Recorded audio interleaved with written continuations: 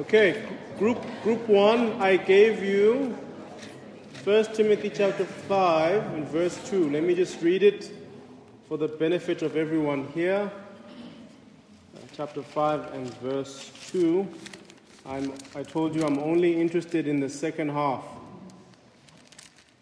of the verse. But I'll start from verse 1 anyway. Don't rebuke an older man, but encourage him as you would a father, younger men as brothers, older women as mothers. Okay, here's what we're focusing on. Younger women as sisters in all purity. Yeah? Group 1. Who's the spokesperson? All right.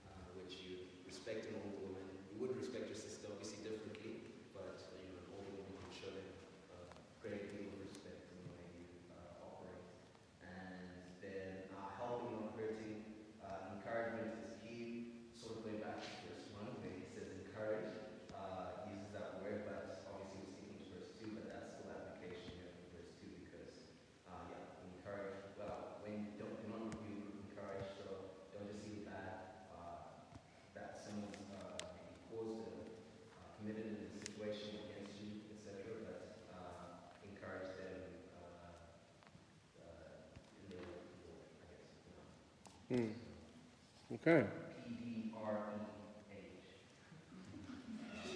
Am I supposed to remember that? Like, is it? I'm trying to understand. Is it like Poda or Poder? Like, it's not helping me at all. Like, I would not remember this afterwards.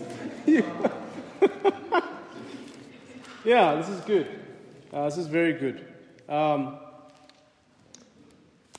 would you describe, in communities in general, what communities are there where there's younger people together, young males, young females? You find, let's say, at school, right, university or high school. You find people where at work as well when they're working together, at social clubs. How would you define, or what are some things that are characteristics of relationships in those spaces between younger ladies and younger men? What are some things that are characteristics of people, of how people relate to one another in those kinds of spaces? Go ahead. In the world, yes.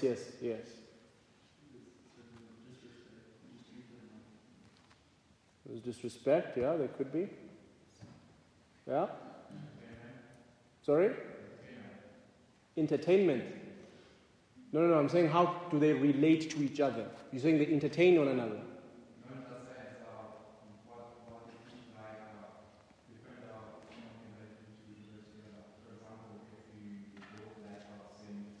Oh, yeah, you're saying they go to entertainment together, they enjoy stuff. Yeah, sure, that's fine, yeah. Generally hostile. Yeah, there's a bit of strife. Yes. Sorry, what did you say? Yeah. And chauvinists doing their thing as well, right? Doing their chauvinistic, yes. So there's all kinds of strife there. And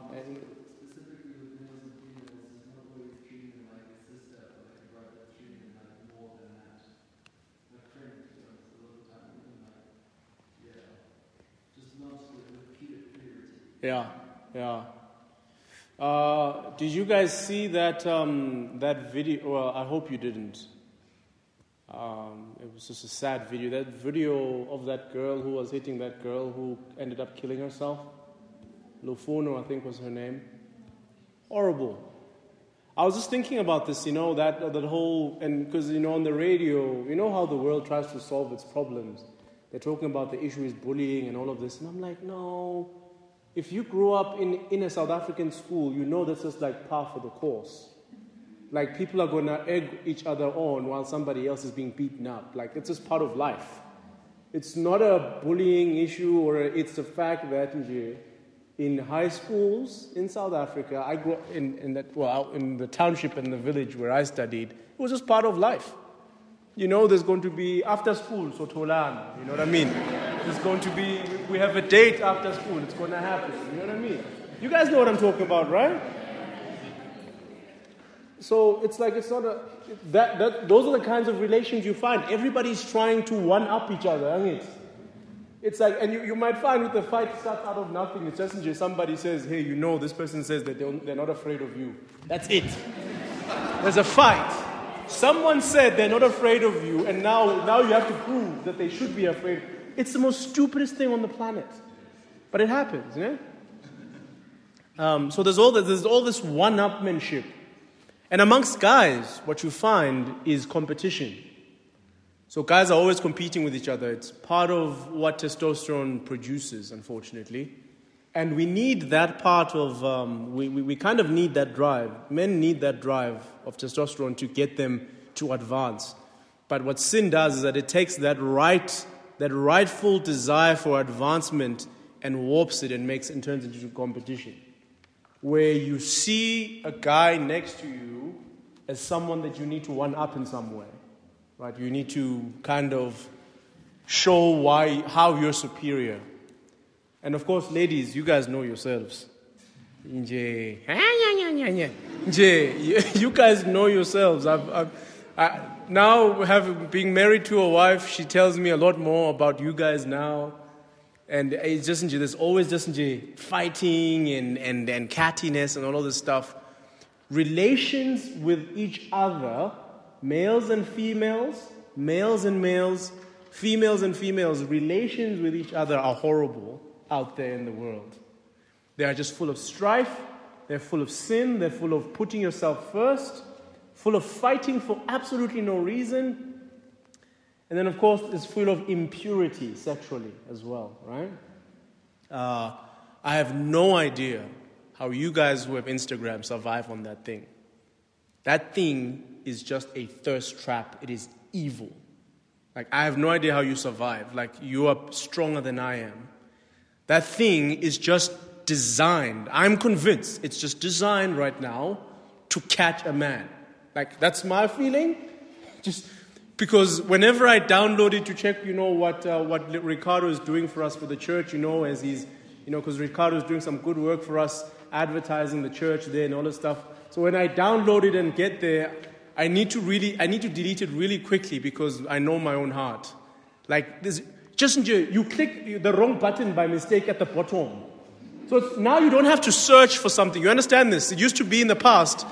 You have to search someone. Someone would say, "Oh no, let's check your search history." You don't need to check my search history now. Just click on the button at the bottom, and nonsense comes up. Like, what's going on? I have no idea how you guys survive. And it's all young people with young people, isn't it? Like, if you happen also to click that that button on the Facebook app as well now, that middle video button, sometimes it's funny, I enjoy it. At least Facebook is a bit more, sometimes it's funny stuff, sometimes it's cricket, and all this. But then sometimes something's just going to show up. It's young people, there's just this thing designed around us for impurity.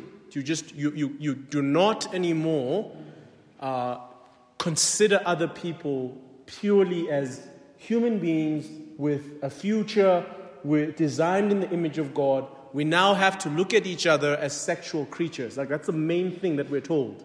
Consider each other as sexual beings. Now, our sexuality is an important part of us. But if you listened only to the world, you'd think that's the most important thing about us. Wouldn't you agree? And especially among people, younger people, yeah? You think that's like the most important thing. Someone tells their friend, I was talking to this girl, the first thing that they're going to ask you, and then, show me a picture. Uya baba na, is she hot? Like, that's the first thing.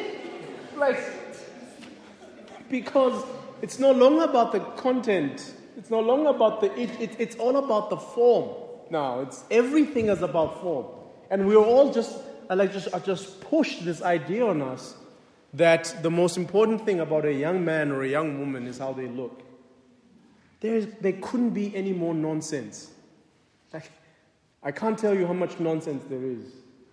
It is so nonsensical to encapsulate the whole entire being of a human being in just their externals. Do you guys understand that's how we got racism? You understand? Like, it's funny to me that the people who are like, yeah, we're against racism, are the same people who are doing the same kind of nonsense that led us to racism. You're doing exactly the same thing. You're like, yeah, we're against racism. Let's burn down buildings. We're against racism. Well, at the same time, you are acting and treating people in the very same way that led to the problems that you're fighting against. When you consider that the sum total of what a person is how they look. Nonsense. Okay, I want you to know that's absolute nonsense. Paul says to Timothy, treat the younger woman as sisters with all purity, not some purity, right? Not in some categories purity, not in sometimes with all purity, unreserved purity. That means in how we speak to each other. That means that the language that comes out of your mouth, if you're a believer in the Lord Jesus Christ, as you're talking about younger sisters, or younger sisters as you're talking about other brothers who are about your age, as you're talking about them, the language is extremely important. Number 2, your heart meditation about them. When you're considering them in your heart, when you think about them after the conversation you've just had with them, as you approach them to talk, what's going on in your heart must be sanctified, washed. It must be worthy of one who belongs to Jesus Christ. It cannot be having sinful ulterior motives. Now, hear me clearly. I'm not saying don't pursue someone, okay? Otherwise, I'll be making a rule that makes all of you die single. No, that's not what I'm saying. It's not an evil ulterior motive to pursue someone for marriage, you understand? Or to pursue someone to see if marrying them would be good. That's not what I'm saying. What I'm saying, you know exactly what I'm saying. I'm talking about that sinful lust that's there when you consider your brother or your sister with carnality. Are you with me? We are called to live with each other. There should be such a freedom here that when we're talking with one another, when we're living with each other, when we're doing ministry together, when we go out evangelizing together, when we if I introduce you to a friend of mine that I've brought, I shouldn't be worried about you. Good, now you're just going to be like, I shouldn't be worried about you. If I'm been trying to bring a friend of mine to church so they can come and hear the gospel, I shouldn't be worried that, Nkosi, there's Rezel at church. Oh, Baba. Oh, Baba. Oh, Nkosi, I should just at least try and keep her away from Ishmael and just make sure that Malbongwe doesn't come close. No, guys, there should be none of that. There should be a healthy environment where we're treating with each other. And here's the other thing. There should be none of this tentativeness between God's people. That this dance of lack of clarity amongst each other because, well, you're of a different gender. So I must dance around you and and, give you my best left side. No. Guys, no. All purity, there is a real sense in which the Church of Jesus Christ is this familiar language. You understand? The term, we call each other Christians. Have you noticed how often the Bible doesn't use the term Christians about each other here? There's a few words used by different authors. John likes the term beloved, the ones who are loved by God. The one that's most used is the term brothers. Do you know that term? When you see it says the brothers. That term is better translated as brethren. Because that term, adelphoi, in that context is brothers and sisters. It's talking about both genders. We are to refer to each other here together as brothers and sisters, brethren, saints. You understand? None of this like this immature thing that you see on TV or in movies where people treat each other as this is some kind of club where you need to always be presenting some version of yourself or acting in a particular way or looking for certain things in people for them to act in certain ways. No. We're all sinners. We're all in need of the Lord Jesus Christ, and we all come together to encourage each other on our road to seeing and loving Him. If it ends up that we get married along the way, amen. Praise God. But that's not the primary thing. You're not primarily here to find a spouse. If you think you're primarily here to find a spouse, speak to me afterwards. I'd like to ban you from these meetings. If you think you're primarily here just to find some kind of... No.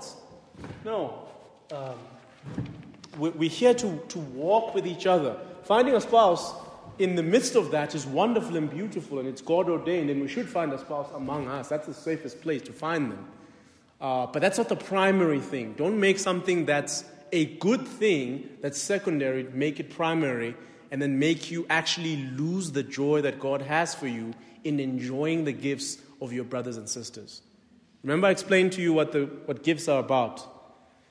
Gifts are for the benefit of me. Your gift, if God has given you a gift, which He has if you belong to God, if God has given you a gift, that gift is not for you, it's for me. So that I can benefit. So there's something that I need, that I don't have, that you have, God has placed it in you. And do not rob me of that by playing this game of cat and mouse. Okay? Let me enjoy the gifts that God has given you.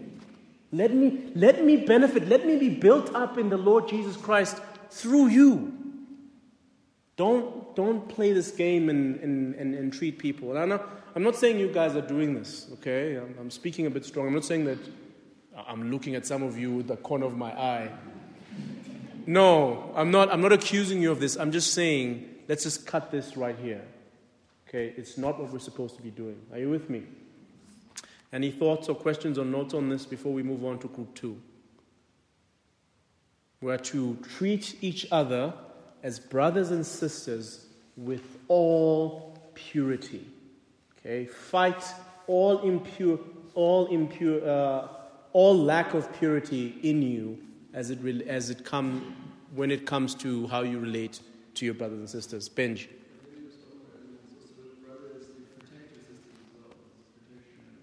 Yeah.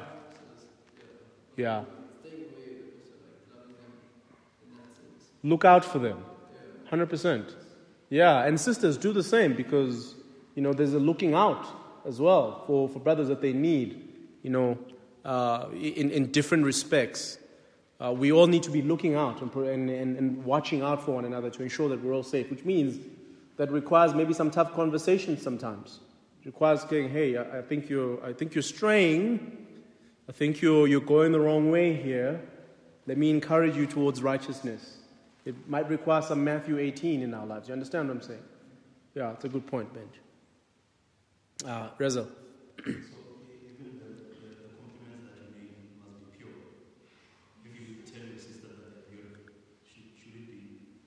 This is a very good question. This is an excellent... Yeah. This is an excellent question. I love this question. The reason I love this question is because I can say something right now. You remember I said to you a while back that where the scripture doesn't speak, I need to say what I'm saying in a manner that is flexible, so that I don't dogmatically say something when the Bible doesn't dogmatically say that thing. Remember this. It's very important to be nuanced. Allow me to push this even with this idea. I'd say wisdom would say, be careful with complimenting people. That's what wisdom would say. Compliment people in a safe and wonderful, but just be careful. Because if you keep complimenting this one sister,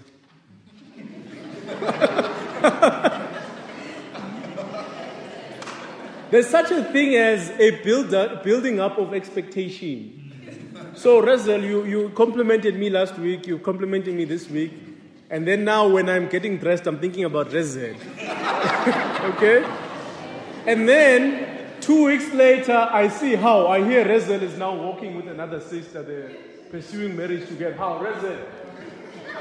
Now, I'm not saying that's what should happen, but I'm just saying that you just be careful. Just be, and you're right, of course, be wise. Don't use crass language or language that you've imported from some rappers in your complimenting of a sister. That's evil, right? But even the pure complimenting that you're doing, and even in your discussion, we're going to talk about this more when we talk about group 2, because that one has the particular word that I want, which is defrauding. We're going to talk about it just now. But all I'd say is just be careful, even though I do think that the Bible says you can do it, or the Bible doesn't say anything about it, but just be, wisdom is still required in how we conduct ourselves, right? Prudence. Just to be careful to not suggest something that you're not thinking about, okay? Yeah, bosses. I learned this during this week. It's about boundaries for yourself, like personally as a person, especially when you are quoting or when you are interacting with people of the opposite sex. You should set mental, emotional, and physical boundaries, because when you start speaking to people, when you start sharing too much of yourself, you start not seeing them as a brother anymore. You start seeing them as a romantic interest, whereas it's not really actually that. And the time when and how you spend time together with the person. Yeah. Also emotionally, like you said, how now someone now has resource things, whereas it's not actually. Yeah, it requires, boundaries is one word. The word that I would use that's just more all around is wisdom, which of course boundaries, you can say it's a part of that. It is. It's a matter of making sure that what you're doing is wise and is safe and does not go too far. Especially with you guys as chatting. But actually, we're going to talk about this just now. Let's go to group 2. Unless there's anybody with a question on this, I do want us to go to group 2 because we'll get into more of it right now when we discuss group 2's text. Okay, group 2, your text, please. Let me read your text publicly here, and then I'll give you guys an opportunity to tell us what applications you got from it. Let me read. 1 Thessalonians chapter 4 was their text, from verse 1 to 8. Now, finally then, brothers, we ask and urge you in the Lord Jesus, that as you receive from us how you ought to walk and to please God, just as you are doing, that you do so more and more. For you know what instructions we gave you through the Lord Jesus. For this is the will of God, your sanctification, that you abstain from sexual immorality, that each one of you know how to control his own body in holiness and honor, not in the passion of lust like the Gentiles who do not know God, that no one transgress and wrong his brother in this matter, because the Lord is an avenger in all these things, as we told you beforehand and solemnly warned you. For God has not called us for impurity, but holiness. Therefore, whoever disregards this, disregards not man, but God, who gives the Holy Spirit to you. Okay, group 2.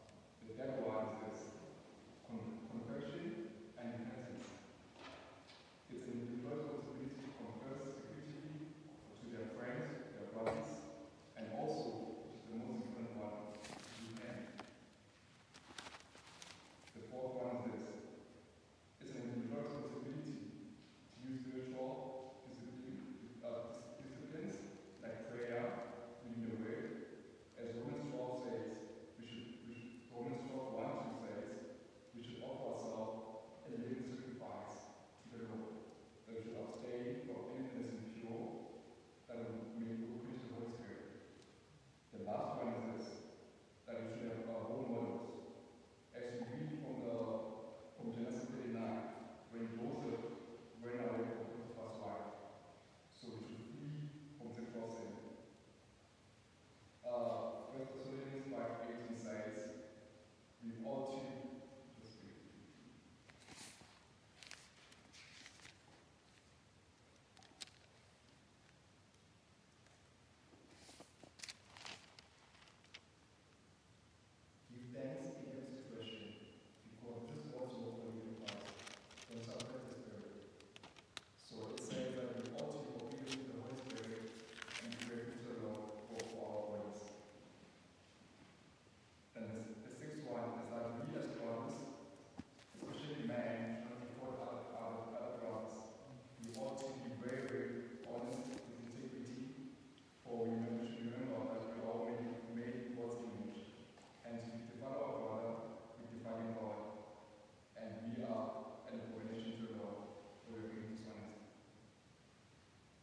All right, thanks, man. Yeah, that's quite broad. Good things in the discipleship, accountability, mentors, people to look up to in our quest for sanctification. This is all very good. And really the key, of course, here is that it's all about how we ought to walk and to please God. You see that in verse 1, how we ought to walk and to please the Lord. And it seems as if that his burden in this section is specifically with regards to sexual immorality. That each one should know how to control his own body in holiness and honor, not in the passion of lust like the Gentiles. And here's a verse that I was referring to just now, that no one transgress and wrong. Some of your translations will use the word defraud. And that's the translation that I prefer because it actually gets to the heart of the issue. Defraud his brother in this matter. If I defraud you, what have I done? Just think, we know the term specifically financial-wise, right? Fraud. What is fraud?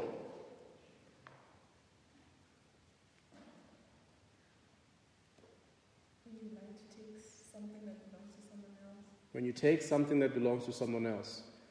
There's card fraud, right? You bankers, yeah? There's card fraud where somebody lies, skims your card at the ATM machine, and then lies and say that they're you, and they take what belongs to you. And you see, that's fraud. You fraudulently acted.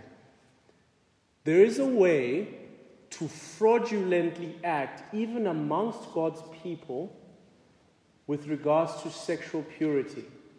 There's a way to defraud someone. Let me tell you what that means.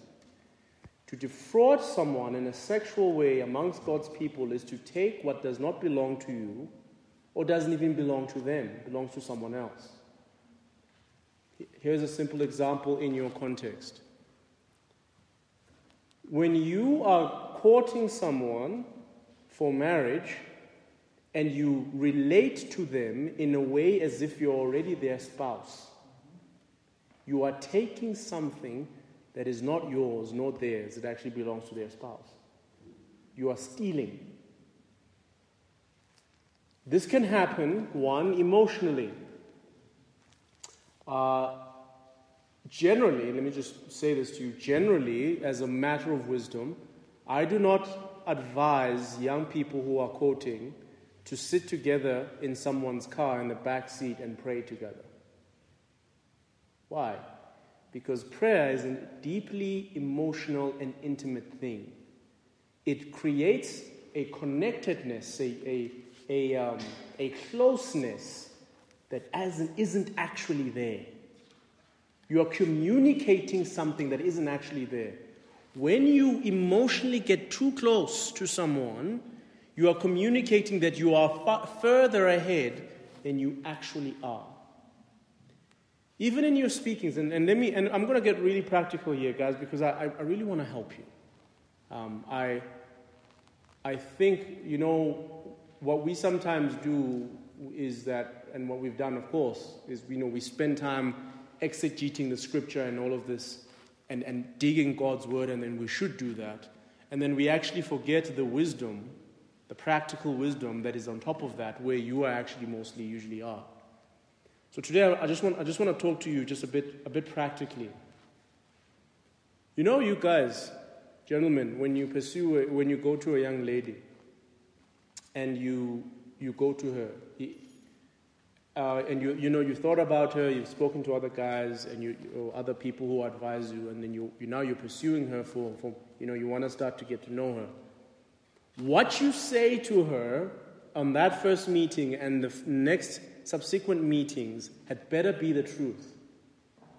Do not say to her, "I'd like to date you because I want to marry you." See, you guys are too Christian sometimes. You put the cart before the horse. You say, "I want to date you because I want to marry you." You don't know that. At this particular point in time, you don't know if you want to marry this person. You want to get to know them. So just say that. What a bright idea, just be honest. What an amazing idea.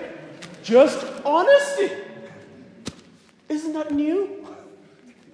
Remember I said we're recreated humanity. We want to be truthful. So don't go there and say all these things, promise her the world, because, that's how you've been taught. That's the way, with catcalling and all of this stuff, and ushela and all these things that you've learned maybe from your cousins or your uncles. And you think that the way to a woman's heart is to promise her the world and all of this. That is unsanctified, unregenerate thinking. It's a horrible worldview, because all of those are manipulative tactics to get what a person. All of that is just manipulation. You're not there at the moment. If I ever hear you say that while you're pursuing a lady like Sontuin, you know what I'll do? I'll just call everybody back inside and say, "Let's have a wedding. Somebody has proposed." Just now. Because that's what you've just said. Angit. If she says yes to that, if she says, "Okay, let's go," then I'm like, "No, guys, don't waste any more time. You've agreed to get married, Azish." You see what I'm saying? Like, we need to get to a point where we're just honest. Listen, I'm interested, as being around here. I just want to get to know you. Just want to go get a coffee, get to know you, see where this leads. Just be honest. And this is not a complicated thing. You complicate things when you listen too much to the world and the world tells you how to do things. Because the world has all these other assumptions and all these ways of working that are unbiblical and ungodly and are not part of the recreated humanity of Christ. That's one. Even just your approach, right? And you ladies, please, if you know you're not interested, just say so. Oh, Nkosi yami. Hey, Savele. If you know that brother say has no chance, just tell him. Just brother say, you've got no chance. Like, listen, I don't mind us going for coffee or whatever, but the funu was from now on, no. Like, it's not going to go any further. Yeah, a bright idea, honesty. Just honesty. Now, of course, you understand, I'm not saying that you know anything from the beginning, but I'm just saying if you do know, like if the answer for you is already a no, nope, it will never happen with this person, I'd rather die single, then it's fine. Just tell him. In fair too, even if you and I were Adam and Eve, there'd be no human race. Just tell the guy, and let's move on with life. None of this back and forth. All of that stuff is just unbiblical. Just be honest. But if you're not sure, you just want to get to know, then at least you just, okay, when we're getting to know, we're going to figure this out. We're going to, then do it that way. But just, please, all I'm advocating for is just honesty across the board. This is just practical. You understand, I'm not giving you laws. We're not a cult here where I tell you how to do things. Okay? I'm just telling you what the application of being fraudulent, not defrauding someone looks like. You tell them the truth. You do not speak as though you are further ahead. And even now you guys are going for coffee together, now you're meeting, now you're doing this, you're hanging out at different spots. just keep the relationship at the level that it is throughout that whole time. Okay? Be honest. Keep it. Don't go too far communicating things that are not true. Emotionally, like my sister was saying here, don't go too far emotionally where you're not there, and especially not physically. I'm telling you guys, all this making out and stuff is a highway onto sin unless you watch it. I'm going to tell you now, all this, all this making out and stuff and finding a dark corner to be together and feel each other up, all of that is an on-ramp to one area, one place. All of that stuff that you guys do when you're dating, all of that is designed by God to lead to only one place. And that is a place where you shouldn't be going right now before you're married. You with me? I'm not giving you laws, but I'm telling you wisdom. I'm telling you now that all of this stuff, you guys, because the thing is, here's the thing. We consume media, we consume the world, we consume our friends, we consume WhatsApp statuses, and we think that is what is expected. But I'm telling you now, as God's people, that's not what's expected. God's people are to be pure. You are not to walk like the Gentiles do. If you're going to just replicate what the Gentiles do, you're going to go where the Gentiles go. You honestly think that someone who is sinning sexually, relentlessly, continuously, that person is going to see the kingdom of heaven? You think that someone who's always, relentlessly sinning in a sexual sense with someone that they're dating and sinning persistently, you think that person is going to see the kingdom of heaven? If you think that, I've got a bridge that I want to sell you. Paul says this. I want you to know, brothers and sisters. Paul says this in 1 Corinthians chapter 6. Sexual immoral people will never inherit the kingdom of heaven. You won't. So stop it. Stop. Your life is on the line. If you've even crossed certain lines, it's not too late to stop it. If you belong to the Lord Jesus Christ, repent. If you don't belong to the Lord Jesus Christ, come to the Lord Jesus Christ. Because I'm telling you now, you think that that's wisdom. Sleeping around with people, going around defrauding, taking what's not yours. You think that's wisdom. I'm telling you that is death. It tastes sweet for a moment, but it's going to go down like isbindi. What do you say? How do you say it? It's going to be like gall. Like gall. Is it gallbladder? Isn't it? So it's going to go down like gall through your throat. It's going to be disgusting, and it's going to destroy your life. If you don't believe me, let me go to every study imaginable. Now, I'm telling you now empirically, scientifically. Go to every study imaginable. Just go Google scientific studies of people who are sexually promiscuous. Just say, go to your Google, effects of sexual promiscuity on people. There will be studies from left to right, and it will tell you that it is a mess. One of these things that you're seeing on these Instagram filters of people acting like, because they're sexually promiscuous and they're having a good time, it looks great. Those people are struggling with life. Those people, they look, this is the thing, they elevate this image of what it all looks like, and it looks so beautiful, but behind, some of them even kill themselves.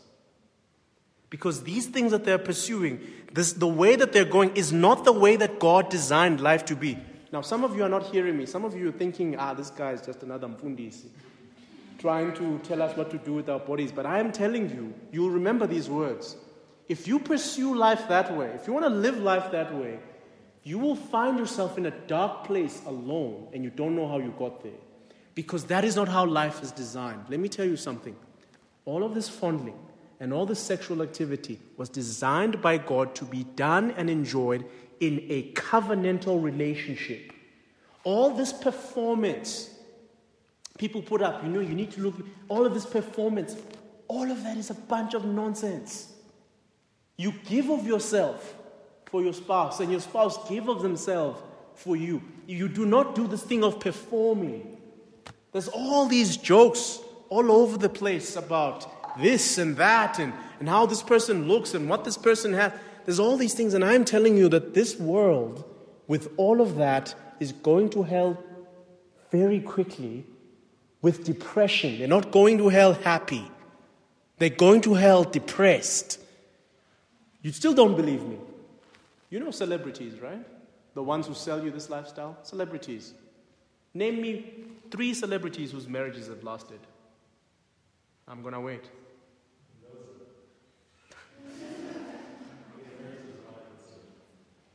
2?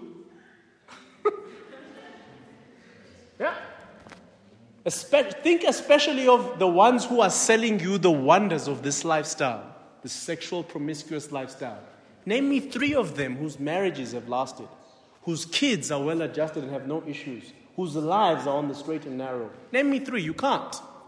They're always famous for. It's become even part of our language that, yes, here's another Hollywood couple that's divorced. It's part of life. Go Google a Hollywood star, they're probably divorced. Why? But they're rich and famous. They've got money. And they've got the best bodies in the business. They look way better than you and me. I mean, just look at us. Just look at us. Just look at us. I mean...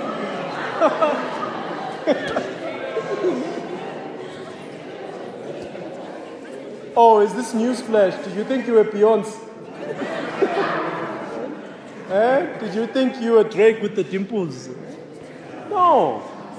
They look way better than you and me, but because the thing that they're pursuing, I'm telling you now, that kind of lifestyle is destructive, it's full of sin, and it does not have the happiness that you see on the pictures, guys. These people, they are on pills, they're on tablets. Just go Google this information. All of what I'm telling you is easily found. You can easily verify this. These people are on pills. They can't go to sleep at night. When you can sleep, when they can't. Because these lifestyles that they're selling you, going to clubs every weekend, being promiscuous, having all these sexual partners, all of that stuff takes a toll on the human soul. You were not designed for that. Let me tell you, you're not a rooster and a hen. You're not a chicken winner. You're not designed for that kind of lifestyle. You were designed for one man, one woman for life. So let me plead with you, dear believers, let me plead with you to stay away from sexual immorality. All forms of it. Stay away. Don't even fiddle around with it. Don't even try to go close to it. Stay away from that thing. It will destroy you. And stop defrauding one another. Even here, Christians, even as you're dating, you're trying to find spouses and all of this stuff, do that. But stop defrauding, taking things that don't belong to you. Those things that you're taking belong to somebody's spouse, to that person's spouse. You may very well be that person's spouse, but you are not at the moment. The prodigal son took what was not his at that moment. He went and took and said, give me the inheritance before time. Before the right time. He was saying to his father, you are dead to me now. Give me what should have been mine only when you're dead. I'm telling you now, guys, you're going to be like the prodigal son. If you keep taking, you're going to go and find yourself eating food that belongs to pigs. Don't do it. Just stay away from taking things. Conduct yourself with all purity and honor. Live with a clear conscience before God. Okay, but how do I know how far is too far? What is the Spirit of God saying in you when you're doing what you're doing? What is your conscience saying? If your conscience is nagging at you, stop it. You know what I'm talking about. I don't have to tell you laws. If you feel that what I'm doing is making the Spirit of God scream within me, don't quench Him. Obey Him. You see, that's what Paul says here. Spirit of God has been given to you. He says, therefore, whoever disregards this, disregards not man, but God who gives the Holy Spirit to you. The Holy Spirit was given to you to make you more beautiful, to make you more holy before God. If you keep ignoring Him when He's screaming at you that what you're doing is unholy, what are you doing? We spent enough time on that point. Anybody have a question before we move to group 3? Anyone have a question, a comment, a disregard? Yebo, sis. On the relationship aspect, bit of a thin line between moving from a type of relationship where you're seeing this person as a brother to a time when the person asks you, can you go out? Of course, now he's not going to say, I'm thinking of marrying you, but he's going to say, okay, I want to get to know you. And in my case, in my response to them, in my mind, I have two responses. I can either say yes to the request, or I can say no. But if I say no without having context of why he's asking and the reasons why we're going out, he hasn't expressed any reason or saying that he's going to get married to me. And therefore I can't jump into conclusion and say no to the asking without Context. Yeah. But at the same time, if I quickly say no, Yeah. that's Yeah. thin line. Yes. Yes, I can go out and have coffee with you, Yeah. and also saying, I'm actually not interested, but he hasn't said anything, Yeah. and saying, I don't even want to go. Yeah. Yeah, so when I was saying that, I was just trying to intimate that at least as soon as you can. So, because, it might be weird. Maybe they want to ask you about a friend of yours. Now, when you've said no, and then the person goes, well, this is awkward. Yeah, so you raise a fair point. So let me say, so my point is that even at least at that coffee, if you can see that this person, especially because, he might say, at the end, I'd like to do this again. Even though he didn't say anything, you guys were just shooting the breeze and talking and having a good time. And then the meeting ends, and then he says, I'd like to do this again. I think then you know what he's doing, right? Like it becomes clear, you know what's going on. The point though is, again, we don't want to be mechanical about the language here. The point is that as soon as it's clear that this person is actually interested in you, then, you go with that information. I do think that guys can say something that makes it clearer why they're asking you out, or at least maybe after that first time you guys are out, they can make it clear why he's doing this. I think he actually should make it clear because that's his job. You shouldn't be, by the end of that coffee, not knowing, what was this about again? Like, you should not be in the air. He should at least make it clear his intention of wanting to get to know you. You know what I mean? So, So at least at that point when he makes that clear, then you can communicate your interest or lack thereof. Yeah. What would be your advice in terms of others accepting rejection, when it comes? Woo! Spoken like a true heartbreaker. Hi.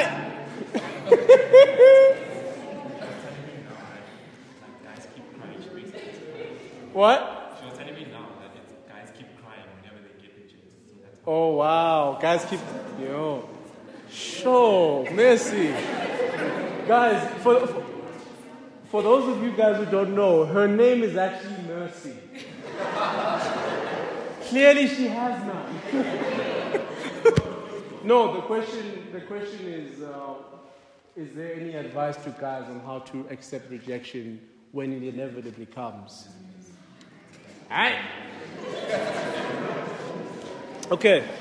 I want us to move on from this point, but this is again, if we're being practical, this is a very practical and important point. So let me say this. There are two things. One is, I generally say this to guys. I haven't really said this on something that's recorded before, so I hope that at this point,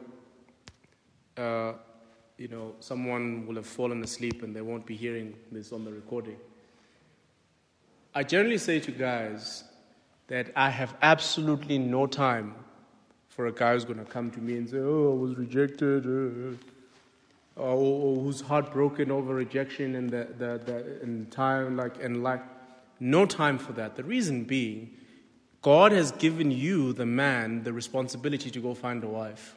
And if you get rejected at one point, tough. That's part of life. Your work is going to be hard. Just take it, deal with it. It's going to be hard. Okay, fine. It's going to be hard for that month or whatever. But now, let's go forward.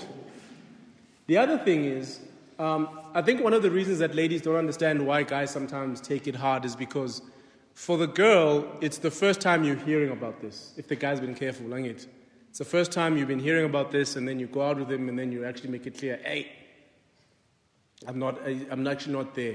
But he's been thinking about this for a long time. He's been talking to brothers, he's been trying to find he's been doing his due diligence. You know what I mean? He's been doing the information, finding out. One of the milestones was when he found out that you are actually single. He was so excited when he heard that you're actually single. And then he spoke to this person, and this person said, you're a catch, and he's getting more and more excited. And then when you think, but there's nothing there, I just told him no once. Well, he's had many, even though for you this relationship didn't even start, for him there's been milestones. There's been, So I'd say, Mzwele, just feel for him, Lapo, but it's not your responsibility in one sense to coddle him. In fact, it's sinful for you to communicate something to him that's not true, isn't it? So just tell him, and then to you, gents, just deal with it for a short time, but let's just move on, eh? Just, dust yourself. Asiye phambili. God has given you. And you see, I feel mostly for ladies, my sisters. I really feel for my sisters because they're the ones that have to be found. You know what I mean? The scripture doesn't have a lot of good things to say about a lady who's always pursuing guys. In fact, it's got some very choice words to say about her in Proverbs chapter 7. So a woman who's always pursuing guys is a dangerous woman, and actually guys are supposed to stay away from her, according to Proverbs 7. So if she's going to be godly, she might be making herself available, she'll be putting herself in different situations and all of this, but she can't move forward than that. She can't take further steps. So she's the one I really feel for, especially if there's a relationship that's ended. If there's a relationship that's ended, my compassion is more for the lady because, it just means that she needs to go back to this period of waiting. You know what I mean? And whereas when you just need to dust yourself up, amen, hallelujah, forward. Go do your duty. You are commanded to find another one. So let's not spend hours crying about something. Just go forward and find another one. And hopefully that one will be the one that the Lord has for you. So it's a bit of a tricky thing. Let's go to Sabelo.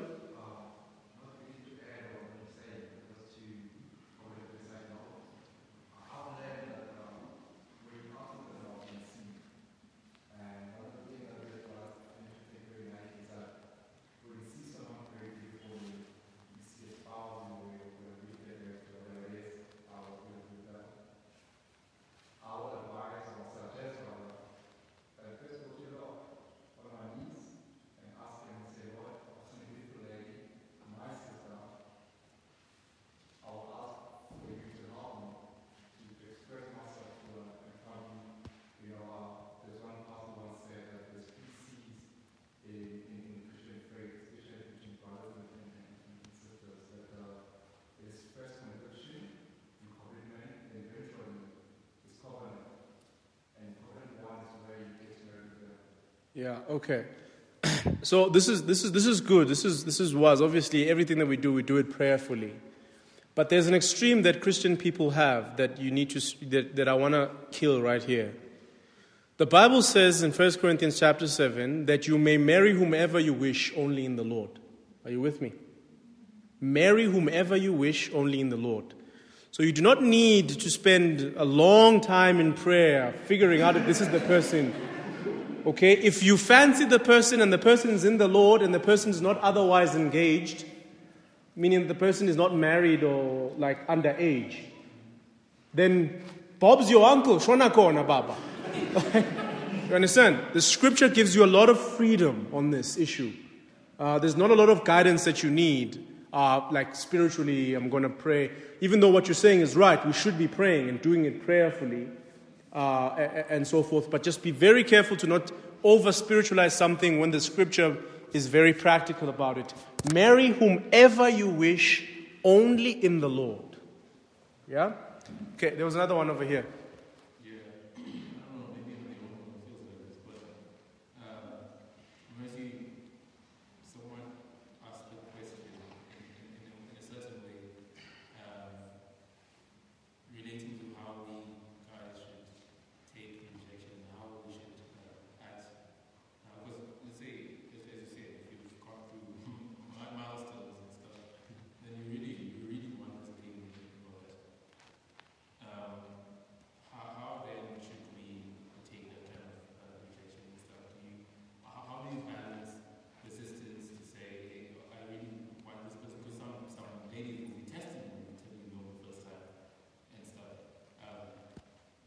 Remember what I said about games that are unbiblical?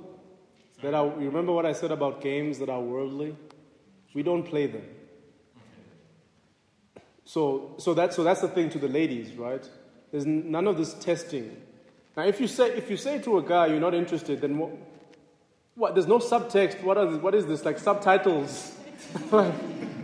I'm not interested, but chase me. No. What are you? What am I? Am I a lion and you're a gazelle? What is this? No. Just be honest and say, listen, I love your question, Baf. And what I'm trying to say is I wanna mature our language. Our language must be mature. Just be like, okay, I'm not there. So the lady should just say, look, I'm not there. I'm not sure. Maybe let's spend more time, or give me some time to think. But just be honest about where you're at. You know what I mean? None of this, no, I'm saying to you, no, this is not going to happen, or no, I'm not interested. But I'm secretly expecting you to persist. What is this? Like, are we playing the lotto here? Like, no. Like, let's be godly about it. Now, again, I'm not making a law about how these things work. You know, certain people, I know of a couple where the guy said, I'm interested, and the girl said, listen, I'm not, but I'll hang out with you. She said, I'm not, but I just want to let you know that I'm not interested in anything, but I'll hang out with you. So the guy said, okay, why did she say that? She was probably giving me a chance. So they hung out for a number of months up until she changed her mind. And they got married, and they're a wonderful Christian couple now. And you hear stories like this. So things like that happen, right? And he would have been right at that moment to just move on, because that's what she said. But he recognized that the way she was framing the point was that she just wanted to make sure that he's not hurt, because she hasn't thought about it. She's not where he's at. But she was happy to hang out with him, to keep doing stuff with him. So then that's fine. Then you can keep doing that. But if a girl says to you, I'm not interested, and let's stop this right now, no coffee after, this was the first and last coffee, please just know that, no. Then that's it, right? Like, that's the end. There's none of this fooling or acting in an ungodly way where we're now trying to read into things. No, just... Is there a space then, or a place for an idea of persistence? Of persistence? Yes, in that category. Yeah, you see, now we're in the realm of prudence in a specific situation. It depends on the situation. It depends. Like if I was that guy's friend and he came to me and he said to me, she said she's not interested in, she's not there, but she wants to hang out with me. She's happy to hang out with me and have fun with me. I would have said to him, of course, man, just keep hanging out with her. Maybe she's just like not sure. Maybe she said it a bit too strong. You know what I mean? So there's different situations. You have to be careful now to not. Again, I'm not making a blanket law, but we must be more mature though in how we communicate. I think that's really the drive here, because the scripture that we're trying to take a principle from is a scripture that says, "Do not defraud." Don't communicate something that's not true. Do not act in a way that's not true. Do not communicate to someone, even with your actions, that you are somewhere where you're not. You understand? That you are at a further ahead place in the relationship when you're actually not there. So that's the kind of thing. So, that's what you could say. Wafo?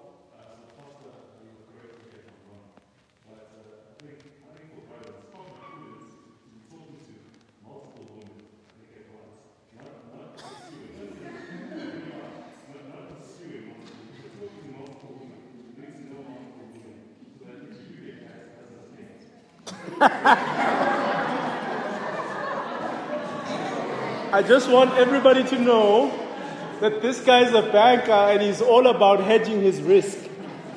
He's all about limiting risk. Look, it's these things go into the prudential. As long as in those conversations you're not communicating that you're further ahead, okay? Because again, the principle is honesty. So don't communicate that you're further ahead. Communicate that, I'm still trying to figure this out. And then don't just ghost someone also after this, just to disappear and switch off. Just be like, I'm treating you as a brother, as my sister, but I'm no longer trying to get to know you in that way. I'm now knowing someone else in that way or something. You understand? So it's not like you're busy chatting with, you're doing this communicating thing. I don't even, you're doing this thing and then someone then, there's now a public announcement. Ulungelo is engaged. How? How? But we were chatting, Nje. So what I'm saying is this, I think you're right, but just be careful the content and even the time commitment. Because there's two things, right? There's what I say and what I do. And people more often than not respond to what I do, right? So if you ask me every morning how I am, have a good day, during the day, how's your day going? You're asking me, and you know so many details of what's going on in my life. And at night, you're the last person I chat to. In the morning, it's the same story. And you're doing that with 6 girls. It's just, it gets a bit like, so because that is communicating an interest that is a bit more serious. You understand what I'm saying? So it's like, keep it light. Keep it friendly, keep it light. Maybe do your getting to know those girls, not maybe on text, maybe just here. Just you make sure, she's going to get her to the snack now. Go, get your snack. Talk to her then, get to know her then. Just gather all your information without getting to a point where you're communicating a commitment that's not there. Are you with me? And I say this both sides because you ladies also do this. Both of you. Ladies, you also are weak. You also do this where you hedge your bets and you communicate to people. And I think that just be careful with this. It's a matter of Christian discipleship and honoring the Lord and being sanctified to not communicate with your actions or your words something that is not true about where you're at. Always make sure that your heart and your intention is in line with what the other person understands. Okay? In one sense, you also, it's like, you guys know this. You guys are learning your K53 right now, right? Like some of you are doing you're learning your learner's license and stuff. They tell you that when you're driving in the road, you're driving everybody's car who's around you.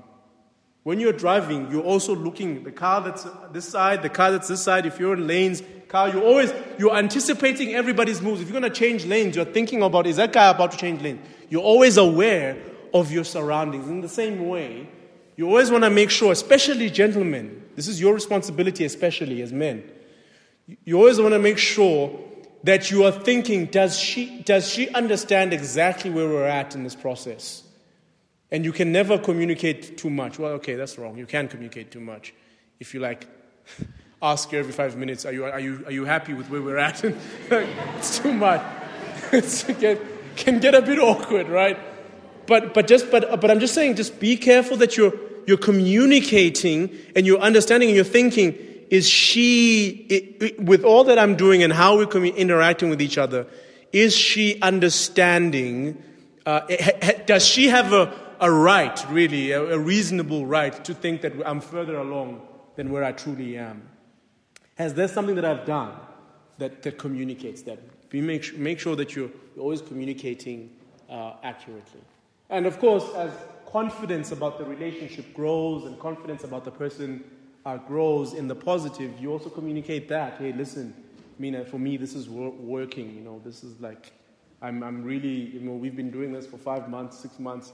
My confidence is only growing. So just let me know if yours is not, because mine is.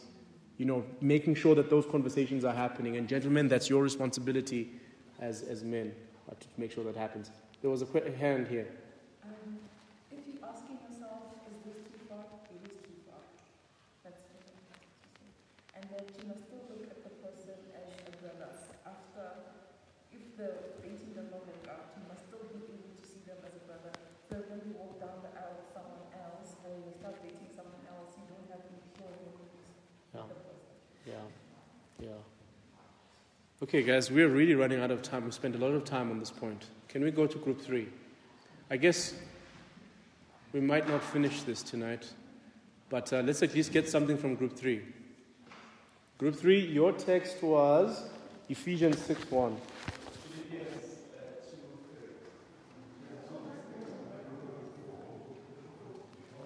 Oh.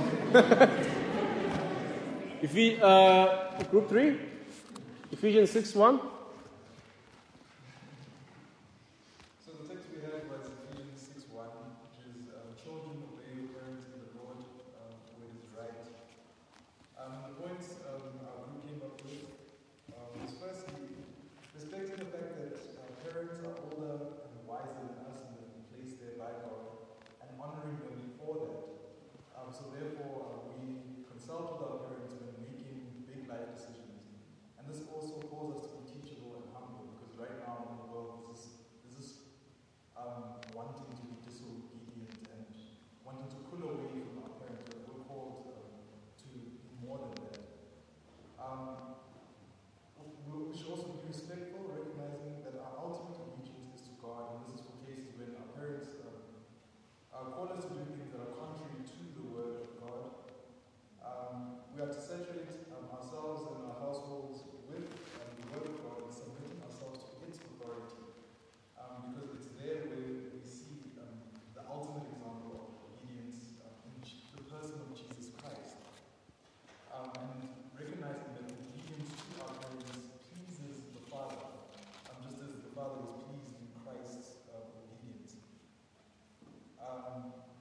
And then we also threw in a few bonus points for parents, because not a lot of us are parents, but also within that book. Okay, let's hold on with the bonus points. Yeah, we've run out of time for the bonus points. I love your main points. Maybe we'll discuss your bonus points next time.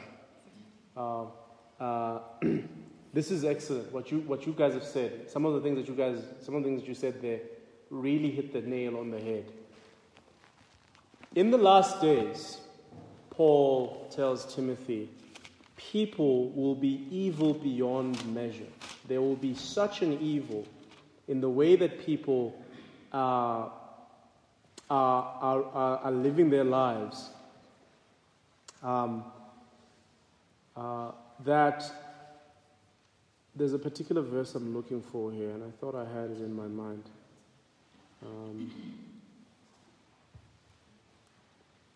There is a pride and love of self that is engulfing people in our age at the moment, and part of that is seen in our relationship with those in authority. Okay? Now we're going to deal with authority, the whole subject of authority, in more detail in the last session of this series.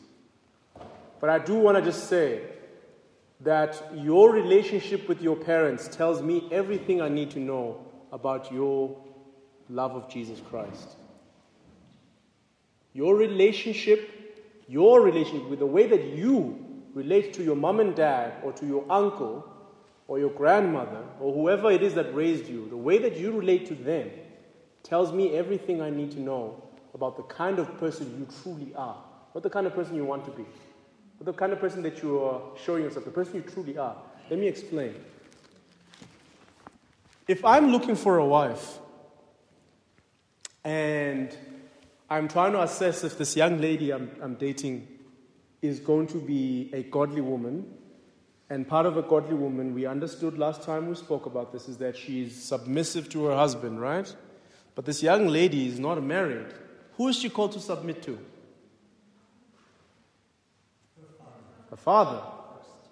Her father. If she has a father, she's called to submit to her father at this current moment. So where now, she's called to submit to her father, she's called to submit to her pastors at church, she's called to submit to the government. Those three areas. And she's also called to submit to her boss, to her employers, if she's employed. If I look at this one relationship with her parents, and I see that she's unsubmissive, she is quarrelsome with her mom or her dad, I don't care how her mom or her dad treats her. I'm talking about how she treats them. The Bible doesn't care that your mom is horrible. It doesn't care that your dad is horrible. It says you have responsibilities towards them, even as horrible as they are. Now, when I say it doesn't care, I'm overspeaking. It does care. It says that, it addresses how horrible it is to be in a situation like that, to be called to submit to someone who is horrible. Caring is not the right word. The scripture does care, the Lord does care, and the Lord does understand when you're under horrible, when you're in a horrible situation, an abusive situation, emotionally, even all of that stuff, the Lord does care about that. But what I'm trying to say is that as it relates to your responsibility to them, nothing's changed. If they curse you, you bless them. Yeah? If your dad curses you, you bless him. If your dad is your enemy, what does the Bible say? How are you to live with regards to your enemies? Love your enemies. There is simply nothing in the dynamic of the relationship that will excuse you being a quarrelsome, always chatting back, always thinking that you're smarter than them person towards your parents, young men, young women. There's nothing that's going to excuse that kind of behavior. If you are treating your parents with that kind of behavior, that's not a reflection on them, it's a reflection on your lack of sanctification and hard-heartedness and loving yourself. How you treat your mother, how you treat your father or your uncle, whoever it is who's in the parental position, tells me everything I need to know about the kind of person you are. This is very serious. The scripture it always says, honor your father and mother. Verse 2 says this, Ephesians chapter 6, verse 2. Honor them. Put them in the place that they're in. God has put them in that position. This is something that I think we don't understand in this current age. A position, if it's created by God, still exists no matter who is sitting on that seat.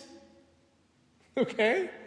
Just because the government is full of people of X, Y, and Z, you can describe them in X, Y, Z ways, does not mean that they do not still hold that position. They still do. Just because your parent is not godly. If we all had to only be submissive and honor godly parents, nobody would honor them. Very few of us would honor them. It never says honor only godly parents. That's going to lead to anarchy. It's going to lead to a society that does not know how to respect and honor people. People who just think that they can rule themselves. People who have absolutely no compass. You must honor your parents. As hard as it is, guys, listen, it's hard sometimes, I understand. Some of them are really horrible. Some of them have done really horrible things to you. Some of you ladies, maybe you've been abused even by the people who are supposed to be protecting you, and that's really hard. I can't tell you how hard that is to be violated by the person who's supposed to be the one you're supposed to run to keep you safe. It's horrible, beyond measure. So please understand me that I'm not taking this lightly, some of the hurts that you've been put under by those who are in authority over you. But unfortunately, the scripture does not give me any data. You understand? There's no information here to me that would say that you are justified in being quarrelsome, in being cantankerous, in being disobedient, in not honoring them. Now, you have to understand what I'm saying here, because honor looks in different ways. It doesn't mean that honor doesn't mean that you do exactly everything that they tell you. For example, the uncle who raised me told me that I should never think about marriage until I'm 40. And I said, and then I was like, okay, I hear you, Baba, but I mean, I'm a Christian. So even though he's giving me something that he thinks is wisdom, there's superior wisdom above him. And it's funny enough, because when I told him that I've proposed to a woman and I'm going to get married, he was like the most excited person. So it's quite weird that he was like, I thought he was going to be like shouting at me, and he said, don't think about marriage when you're 40 and only start having kids when you're 45.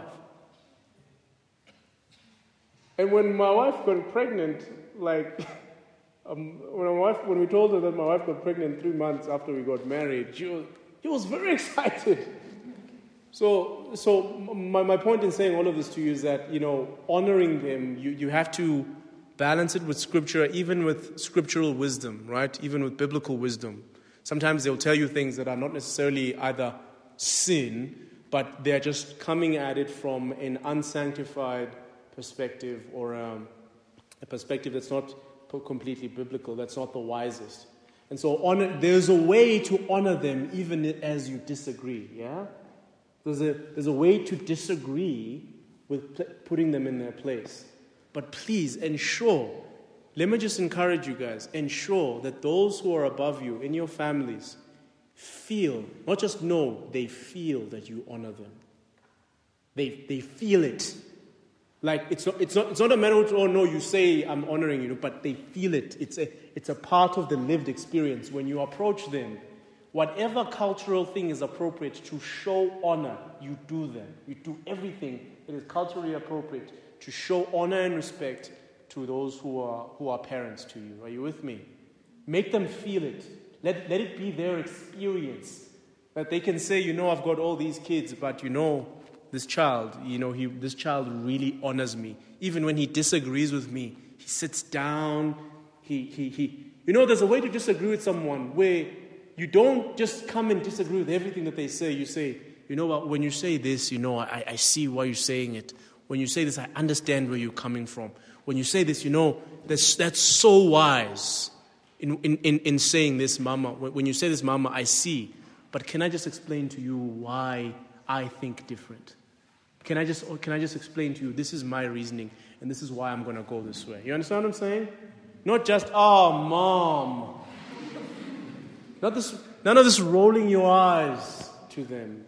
That is not a behavior that fits someone who is washed by the blood of Jesus Christ. That is sinful. Honor them. Not to go to, no, but I do honor her. She just is always fighting with me. No, she must feel that you honor her. Your aim should be that it becomes a part of her experience, or his experience, that this child honors me, like they feel it. It sits on their chest. They know that when you take them seriously and you honor the place that God has put in your life, above your life. Are you with me? Amen?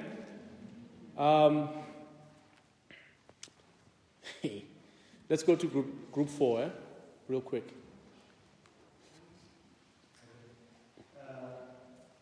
Our test was Philippians chapter 2, verse 3, and the question was, what do we need to do to ensure that we achieve the aim of the test? And the aim of the test is for us to be a Christ representing the gospel, being community. And there were two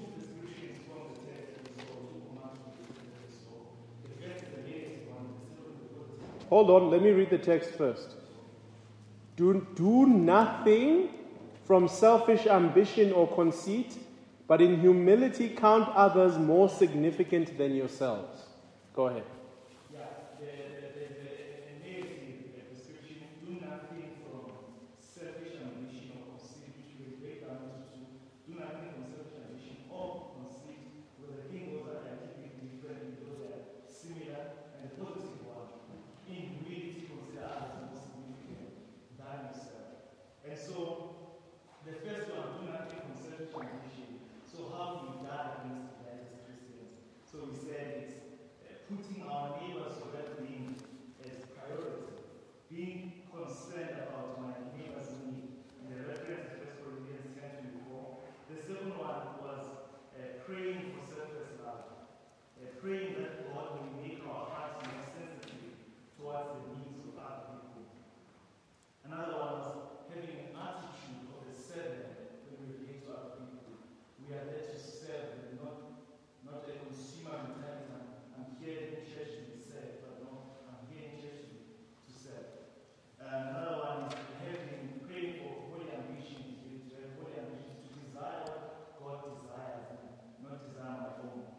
And the fifth one I added was to be like Christians from Pilgrim to Progress, to close our ears from the world. The world is preaching to us self-love, self-ambition, but to close our ears to the world and listen to biblical preaching that tells us, deny self, love God, and love neighbor.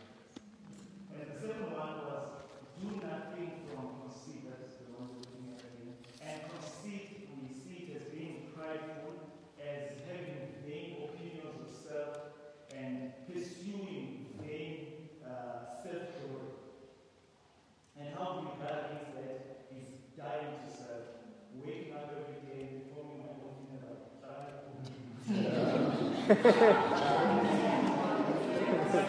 Just no up.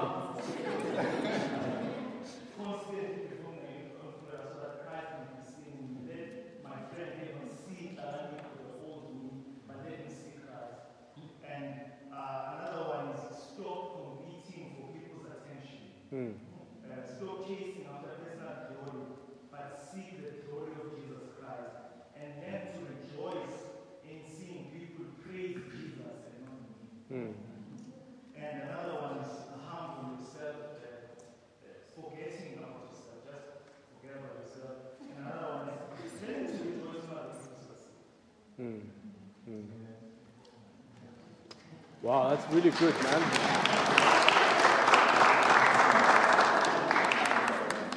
That was excellent. Yeah. I mean, I don't think there's much more I can add. Really, you guys did my job for me. Thank you. But yes, 100%. I don't know if there's a bigger enemy to life together in the church, to the community that God wants to build, than conceit, selfish ambition. I don't know if there's another one. I don't know if there's a bigger enemy. Maybe it's sexual immorality, but the one that is really problematic is this conceit, this puffed up. You know, conceit is this word of, you're like a balloon, you're full of helium. You're just puffed up. And unfortunately, we all struggle with that. The moment you think you don't is when you're really, really struggling with it.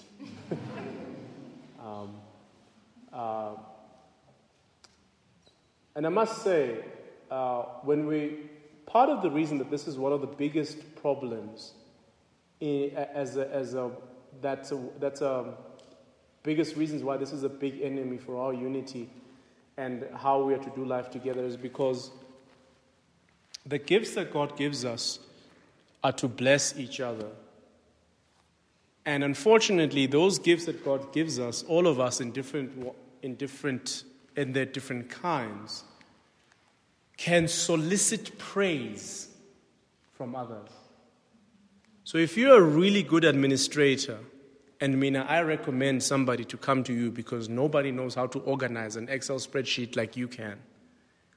What's that doing to your ego? Yeah, bon. It's like ngiyakpampa. You know that pump that you use for the soccer ball? But I'm supposed to recommend. I'm supposed to honor what God is doing in your life. I'm supposed to do that. If I don't encourage you even and telling you that God is doing a work in you and praise God for the work He's doing in you, I'm sinning. So it's a catch-22 because there's always temptation to be puffed up when others even thank you.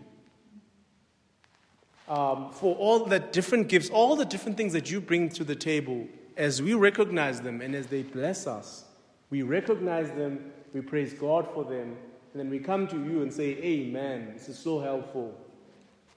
It takes a lot to fight. Like one of the hardest times for me as a preacher is right after I've preached on Sunday morning. Because God's people are so kind and so generous. Even after I think that, I was just blabbering, my thoughts weren't all coming together, someone's going to come up to me and say, when you said this, I've been struggling with this. And even I wasn't even thinking about that. I was, when you said this, did I say that? Yeah, you did.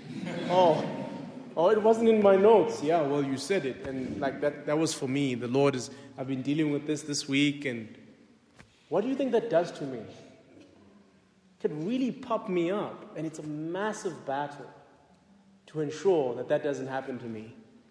And to you too as well. When people compliment you on all these kinds of things, because we're supposed to do love together, we're supposed to be doing that. So let me just encourage you to strengthen your resolve to fight that aspect that's in you. Ne? Fight it.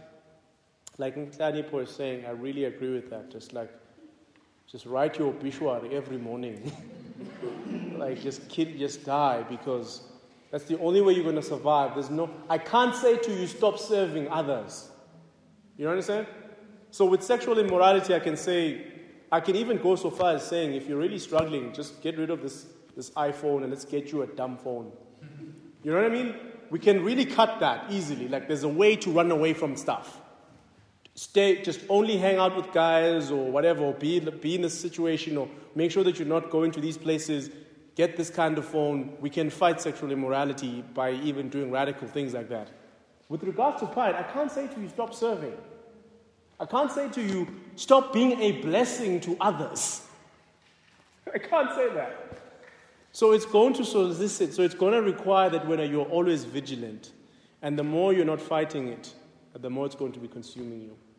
So strengthen your resolve to fight your selfish ambition. And particularly ensure that you do nothing from the place of selfish ambition or conceit. So make sure that which means that all of your things that you do, whatever you're doing, whatever you're saying, there's sometimes someone can sulk. Someone has like a personality. We all know each other's personality generally if we know each other. We know this person is always boisterous, this person is always quiet. But when you see this person who's always boisterous, always loud, all of a sudden now they're quiet. Like on a Friday night like this, they're not talking to anyone. They're just drinking their coffee there in the corner. Now, we're all going to be like, what's wrong with you? Angit? What is that? You are now doing something out of selfish ambition or conceit. You are inciting others to come and give you a pity party. You see what I'm saying? I'm not talking about the down where like you're depressed by life or like there's heaviness. I'm not talking about that. I'm talking about the one where you're just like you're feeling neglected and you want people to come and love you. You know what I'm talking about. You know those moments when you feel that way. You know what I'm talking about. When you're just feeling like you just want someone to come and acknowledge you today. You know what I'm talking about. You know it. And so those ones we really need to fight, because when you're even changing your countenance, and you're bringing yourself and you're saying, I'm going to change, I'm not going to speak in the way that I normally speak, you are doing something out of conceit. You're actively doing something, and you just need to always be asking yourself, where is this coming from? Out of what am I doing this? What is the fountain? What is the motive behind this particular action that I want to do? And kill it. Don't do it. But rather consider others better than yourself. Always put others first and more important. Yeah? I'm telling you, saints, if we were to do that, if we were to live like that as people here, here at Heritage, there at Kathoras Bible Church, if we were to just live like that, the Lord will use us. We would be the community that the Lord wants. We would be the salt of the earth if we were to just live in the way that God calls us to. Let me encourage you, saints, by the mercies of the Lord Jesus, live the way that you have to. I can see people are looking at their watches. Let's go to the last group. Yeah, I can see you getting bored. You're looking at your watch out of selfish ambition. Can I go here before you? Yeah.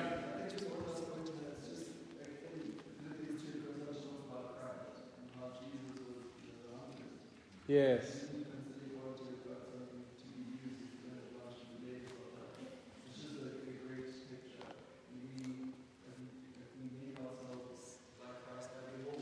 Yes. Yeah, it's wonderful. 100%. Final group? Your verse was 1 Timothy chapter 5, verse 1, yeah? Do not rebuke an older man, but encourage him as you would a father, younger men as brothers. Go ahead.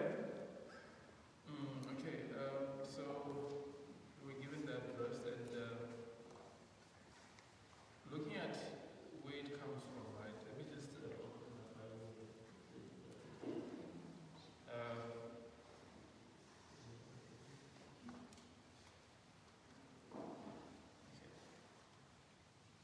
Yeah, so it starts off with the first line saying, "Do not rebuke an older man, but encourage him as you would a father. Younger men as brothers, older women as mothers, younger women as sisters, in all purity." Okay, so from this first verse, you can see that the prevailing idea is rebuke. It's really dealing with that idea of rebuke and how you address someone who maybe has gone astray. Yeah. Is in the wrong. And so that is practically the main idea. Now, on the first point, the first point was that we need to be patient, especially in the first verse. It talks about being patient, being encouraging an older person. We need to be patient with especially older people, because when they do go astray, or maybe at least when we are offended by their actions, and sometimes older people tend to develop pride. If you're older than someone comes up to you and tells you, hey, maybe you're doing this wrong, or maybe you do not see, you may not be in a position to see what you're doing wrong, because you feel you're an older person and you're justified in some way to do something. So you may build pride, and it calls upon the younger people to be patient with people who are maybe not living Yeah. manner. The second point is speak out of love. So evaluate where your point is coming. Is it an honest point? Is it something that is? Are you just telling this person to show that, hey, you are wrong? You need to change. Is it coming from a point of love and care about the well-being of this person? Yeah. And this also relates to your brothers, your sisters, Yeah. everyone in the church. But this is practically the verse, or the title here says instructions for the church. So it's dealing with relationships, how we relate to one another as people. And then the third point, treat Paul like you would a brother. So somewhat this point was taken, not out of state, out of context, but was taken to a further point. Because this is, I believe, Paul giving Timothy writing to advise the church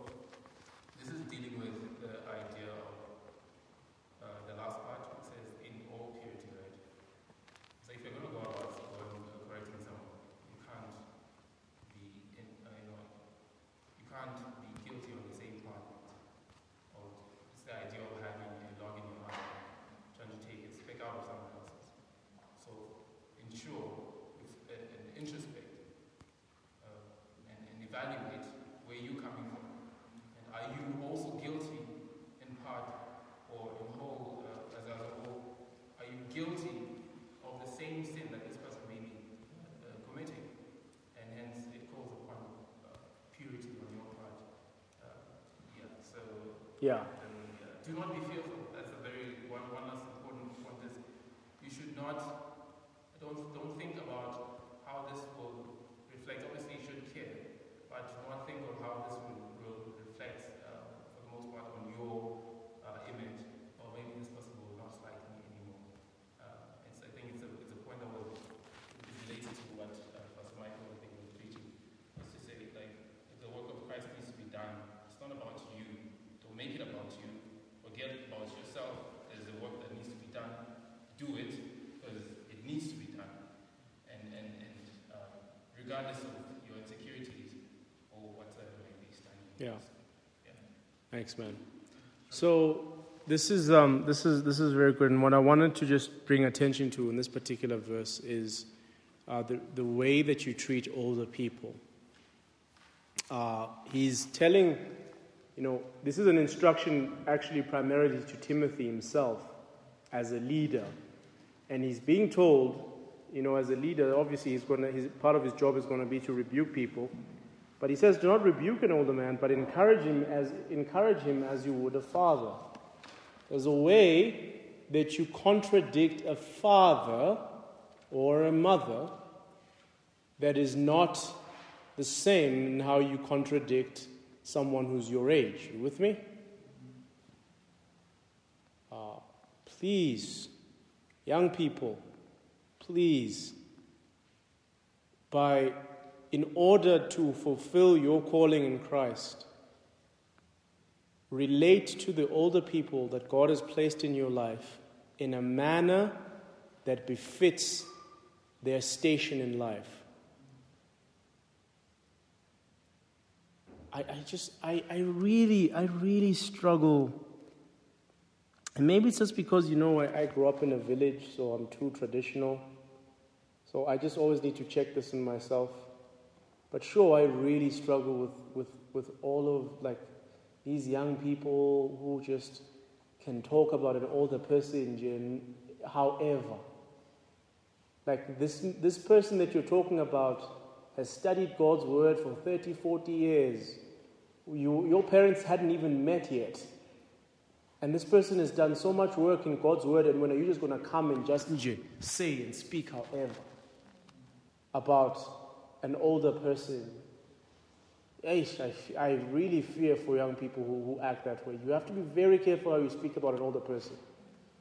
And for some reason, I think you guys forget what Jesus says when he says, every word that comes out of a man, they will be called to account for.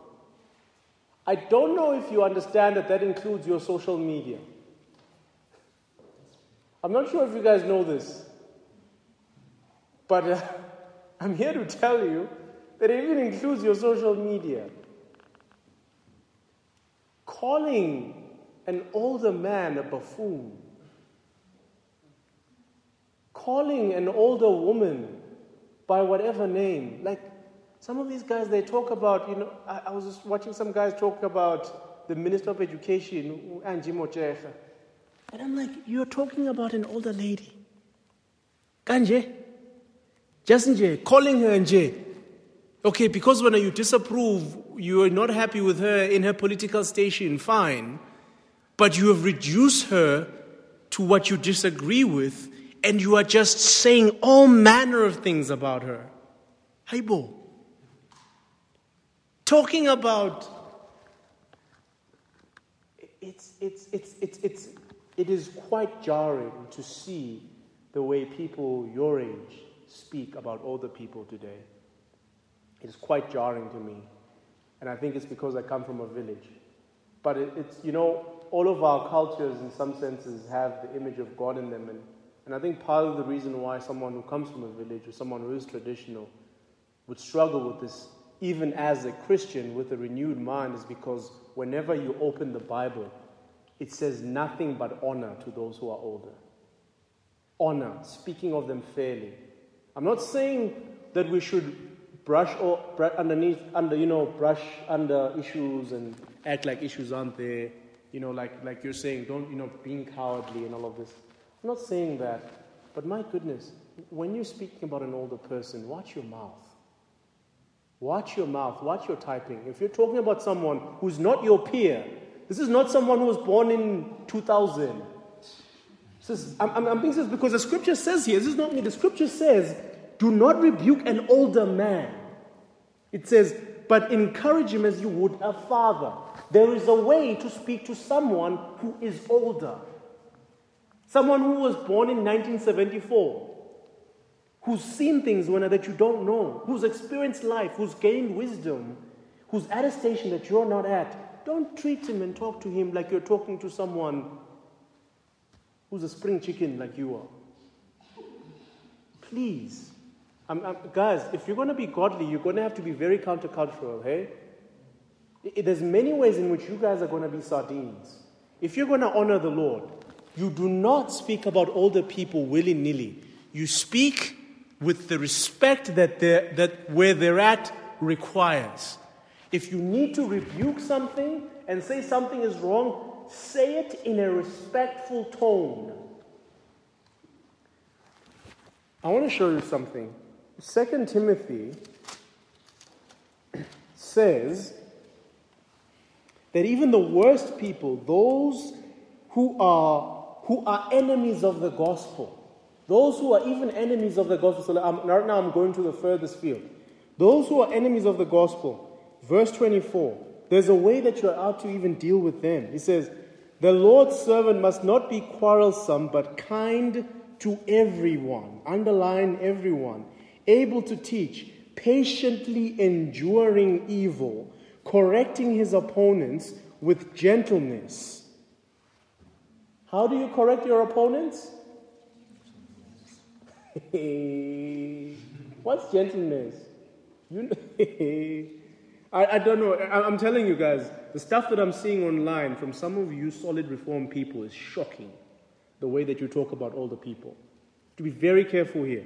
It says here, God may perhaps grant them repentance leading to a knowledge of the truth, and they may come to their senses and escape from the snare of the devil. Now, how much more this person is in your church? Okay, here's someone. And this is the thing. Older people, sometimes they really mess up, right?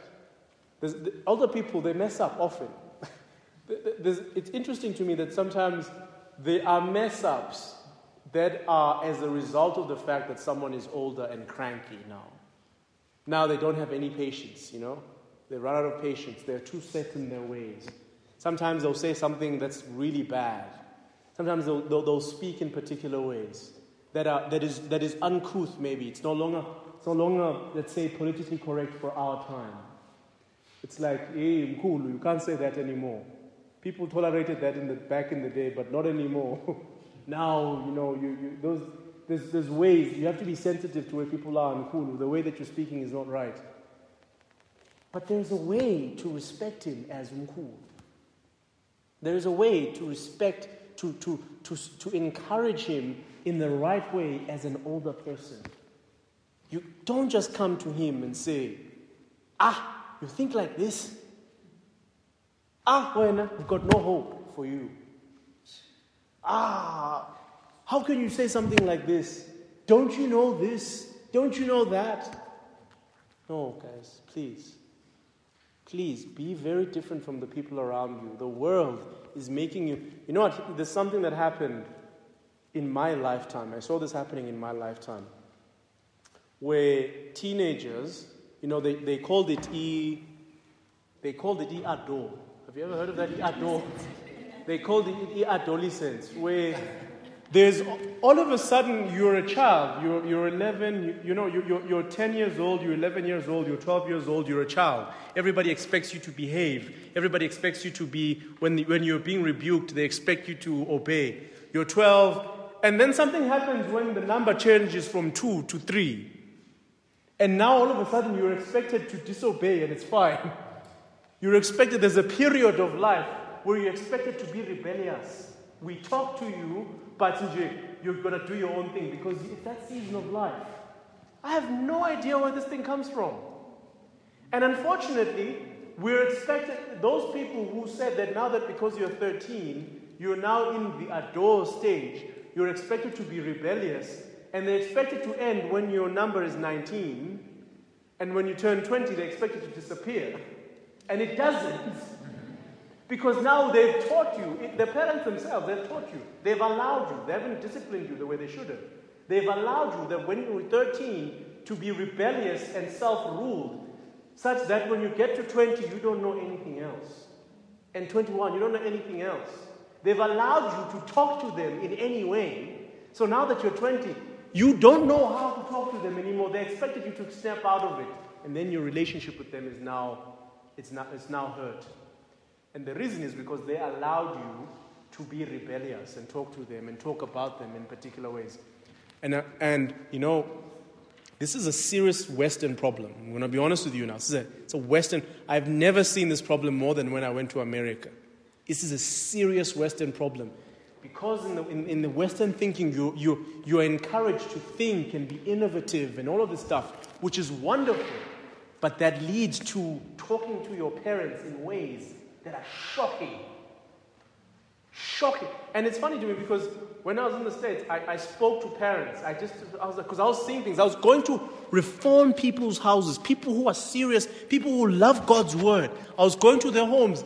And the way that the daughter is responding to her dad, there was one time I was sitting at this one table, and the daughter just like spoke to her dad like that. And I was like, hey, Bo. And I was expecting like a shoe to fly from across the room. And it was just like fine. The dad was just like, oh. I'm like, hey man. And I'm speaking. These are people who go to church on Sunday. They read the same Bible I'm reading. And then I'm asking the parents, I'm doing a survey, I'm asking the parents, is this fine? Like, what's going on? And then the mom, Shane, she started crying. The mom started weeping. She started saying, well, I just don't know. I guess I've just assumed this is how things are.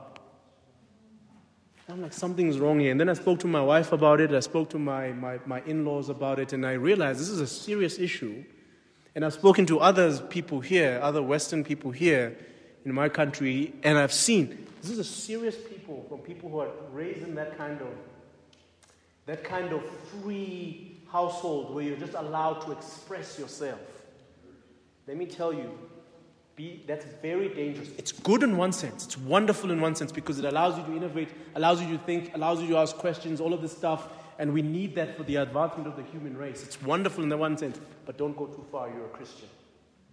Don't go too far. You are a believer. Honor your mother and father. Do not respond to your mother and father like you're talking to a pig. That person is older. Do not speak to about other people who are here in the church who you've heard do things or say things that require rebuke. Do not speak about them as if they are pigs. They are God's people and they are older than you. That requires respect. The dignity that comes from age requires respect from you regardless. Now, you are to encourage them as you would a father. So which means you are to rebuke them, but rebuke them in a manner that's encouraging, in a manner that is honoring to them, speaking in wholesome language. But don't you dare talk to them like you're talking to a pig. Are you with me? You are Christians. You belong to the Lord Jesus Christ. Honor older people. Honor them. Put them in their place. Are you with me, friends? I haven't lost anybody, I hope. If I've lost you, come back. There are a few hands, and then I just want to end. Yeah, So I don't know how you. I just want you to briefly interpret this for me. Yeah. It's in Galatians 3. Yeah. Where Paul says, "All foolish Galatians, who has bewitched you? You know, all your eyes that Jesus Christ was publicly portrayed as crucified." And then when you go to chapter 5 and verse 12. Rebuking false teachers, those who are teaching heresy, teaching that the Christian Galatians should first be circumcised before. 100%. So that they can be saved. He said, "I wish those who unsettle you would emasculate themselves." Yeah. So it's like he's using strong language. He is. How do you make that applicable whenever you, I don't know, just rebuking people in general? I don't know whether I can use that, but I don't know how to interpret that. Yeah. Yes. This is a very good question. Okay. Number one, Paul is an older man. Are you with me? Okay? Paul already is an older man as he's writing that. There is an authority that he has, an apostle, that you and I don't have. And also, he is an older man already, and he's not specifically directing that to a specific group of older men. Okay? That falls into a different category of just rebuking false teaching. Right?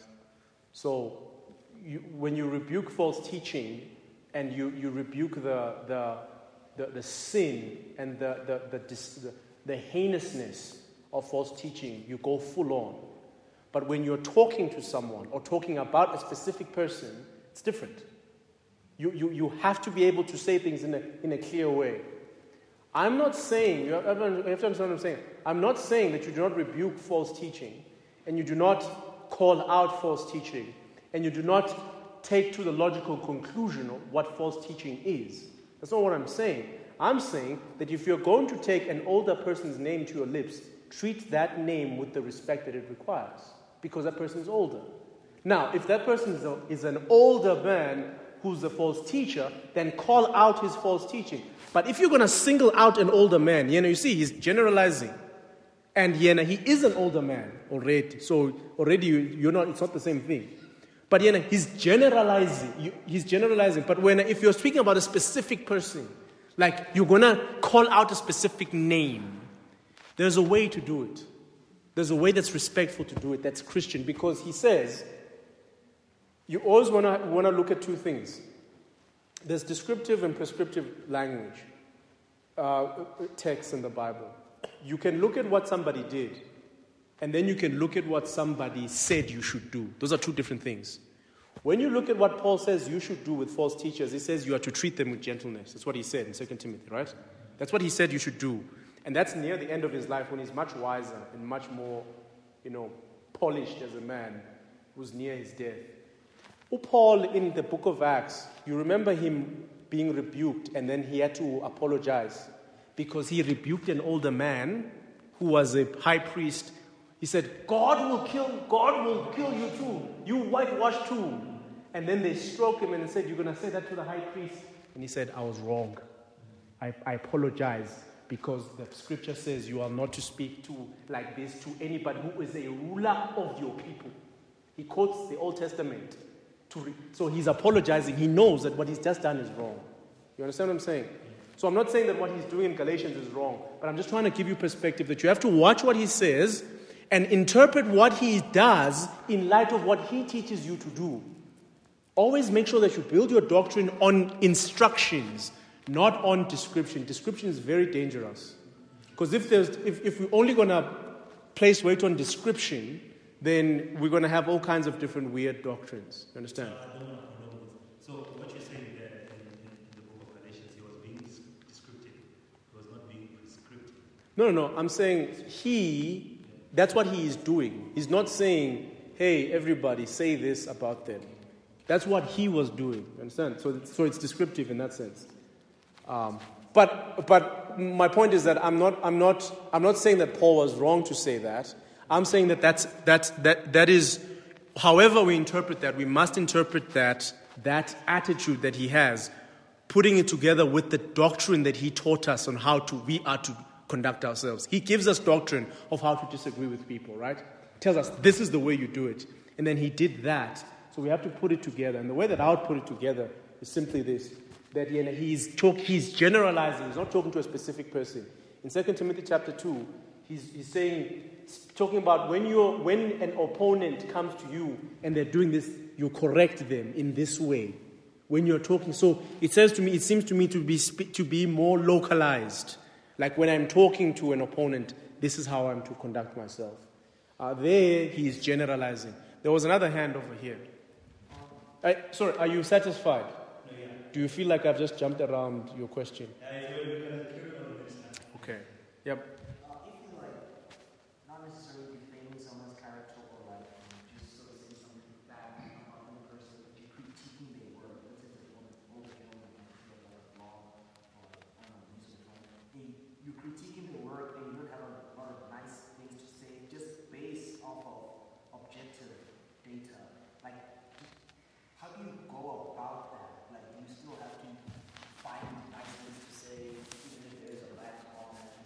let me ask this a great question. And can we just end on this because we need to go? I want to end on this. Who's your ideological enemy? Think of an ideological enemy that you have. Okay, let me give you an example. Someone will say, let's just as an example. Ne? Don't fight with me. This is not me. This is me making an example. Okay. Let's say you say capitalists are my ideological enemies. And then another one of you will say, no, communists are my ideological enemies, right? And so then this person who's a communist writes a blog that you as a capitalist disagree with, isn't it? And you disagree with even the thesis, like you don't see anything in that is worth praising. Is there a way to speak about that, about this person's work that is honoring to them as made in the image of God while still being incisive and clear on why you disagree? There has to be.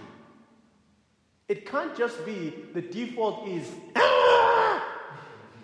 It can't just be that the default should be that nonsense. There has to be a calm and collected, okay, he says this. He believes that, the best way to run a country is this way.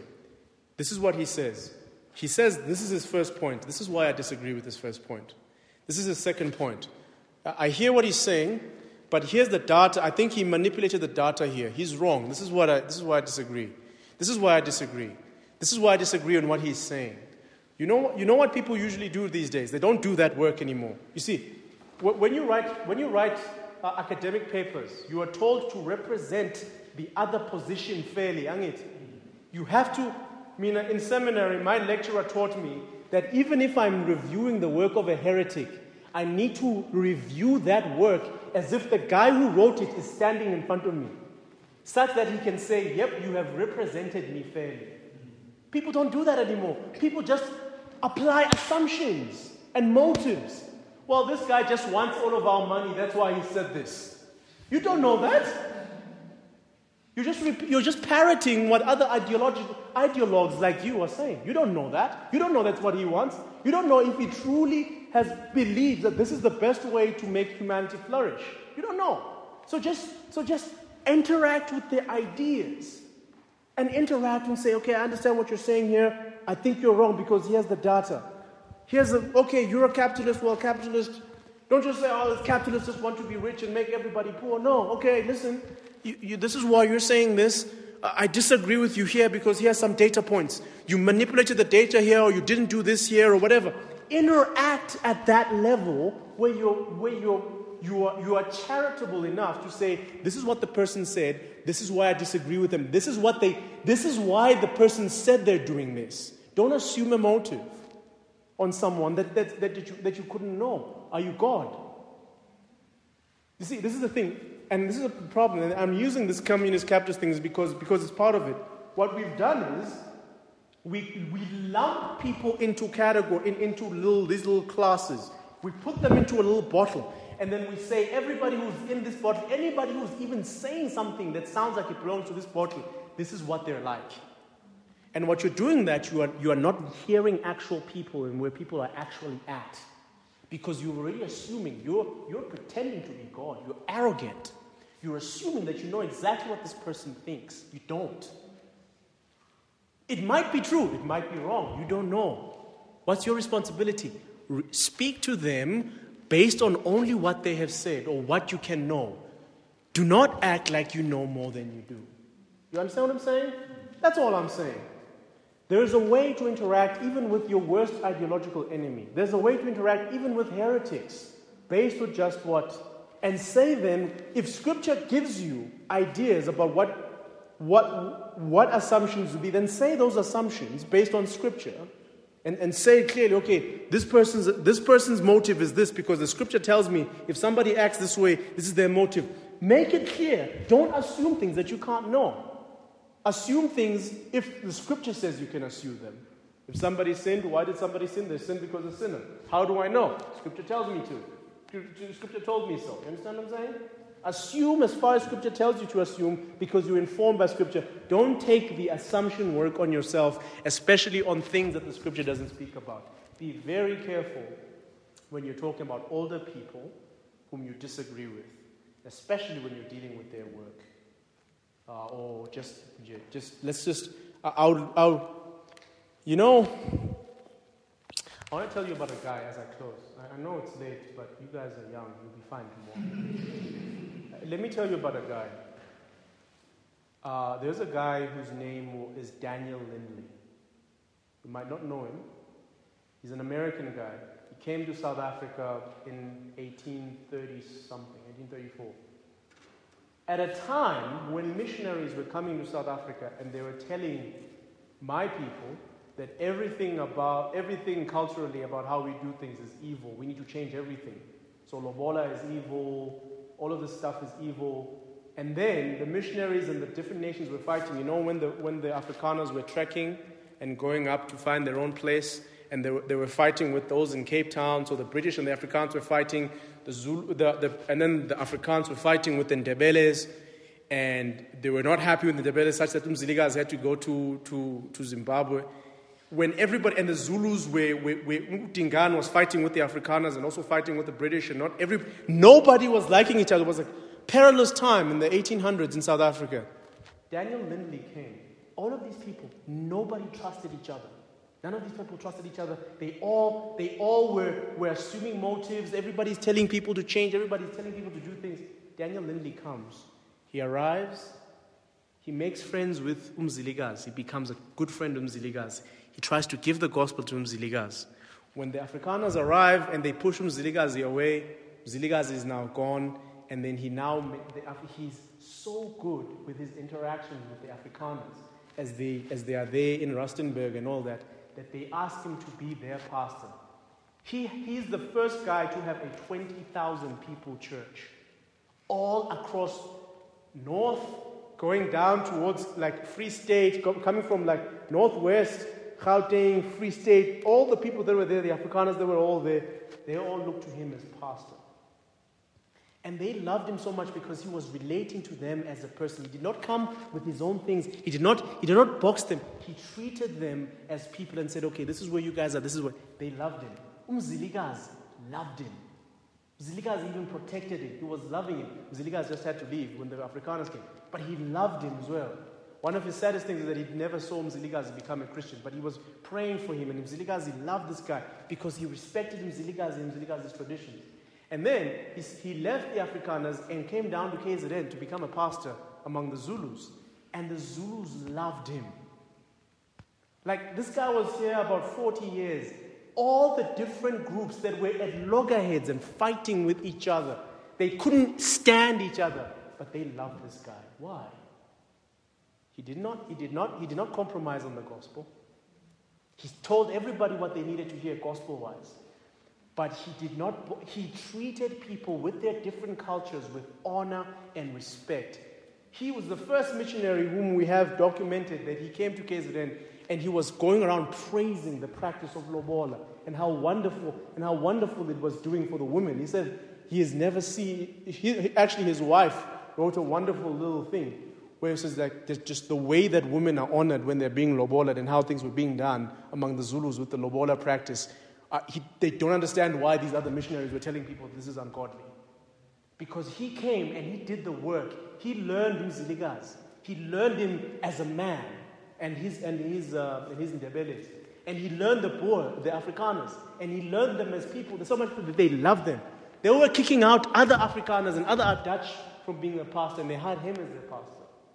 Because there was just something about this guy, Daniel Lindley, in the way that he was ministering to people and the way that he came and honored everybody where they're at while still calling them to Christ, that he's one of the most successful ministers this country has ever seen. There's a town named after him in Free State called Lindley. That guy is whom I want to emulate. Because the world right now wants you to see people in blocks and categories. Yeah, he saw people as individuals. As people. He treated them as where they're at. He said, who are you? What is it? He did not come with brash things and saying massive things. The Afrikaners are all like this. Or these natives, they're all like this. They're all... No, he came and he said, let me learn and understand who you are. Are you with me? Please join me in trying to emulate this man, Daniel Lindley. What a great guy. Please, let's emulate him. This is beside our topic today. But it really is important as it relates to how we rebuke older people. Right? It's really important that we treat them, even like you were saying, we come to them with that humility. Amen? Wow. That's the time, huh? That's wonderful. Anlali namhlanje. Let's pray. Let's pray. Our dear Father in heaven, oh Lord, we pray that you would help us, that in Christ, all these things that we've discussed here would find a home in our hearts, and that we would be holier because of them. I pray, Lord, that you'd help everybody here to chew the meat and spit out the bones. If there's anything that we've said that's unhelpful, ungodly, unnecessary, Lord, help us to just quickly forget it and let us remember and think on what is true and holy and honorable. We pray all of this in your Son's name. We pray now that you protect us even as we leave and go to our respective homes. In Jesus' name, amen. Amen.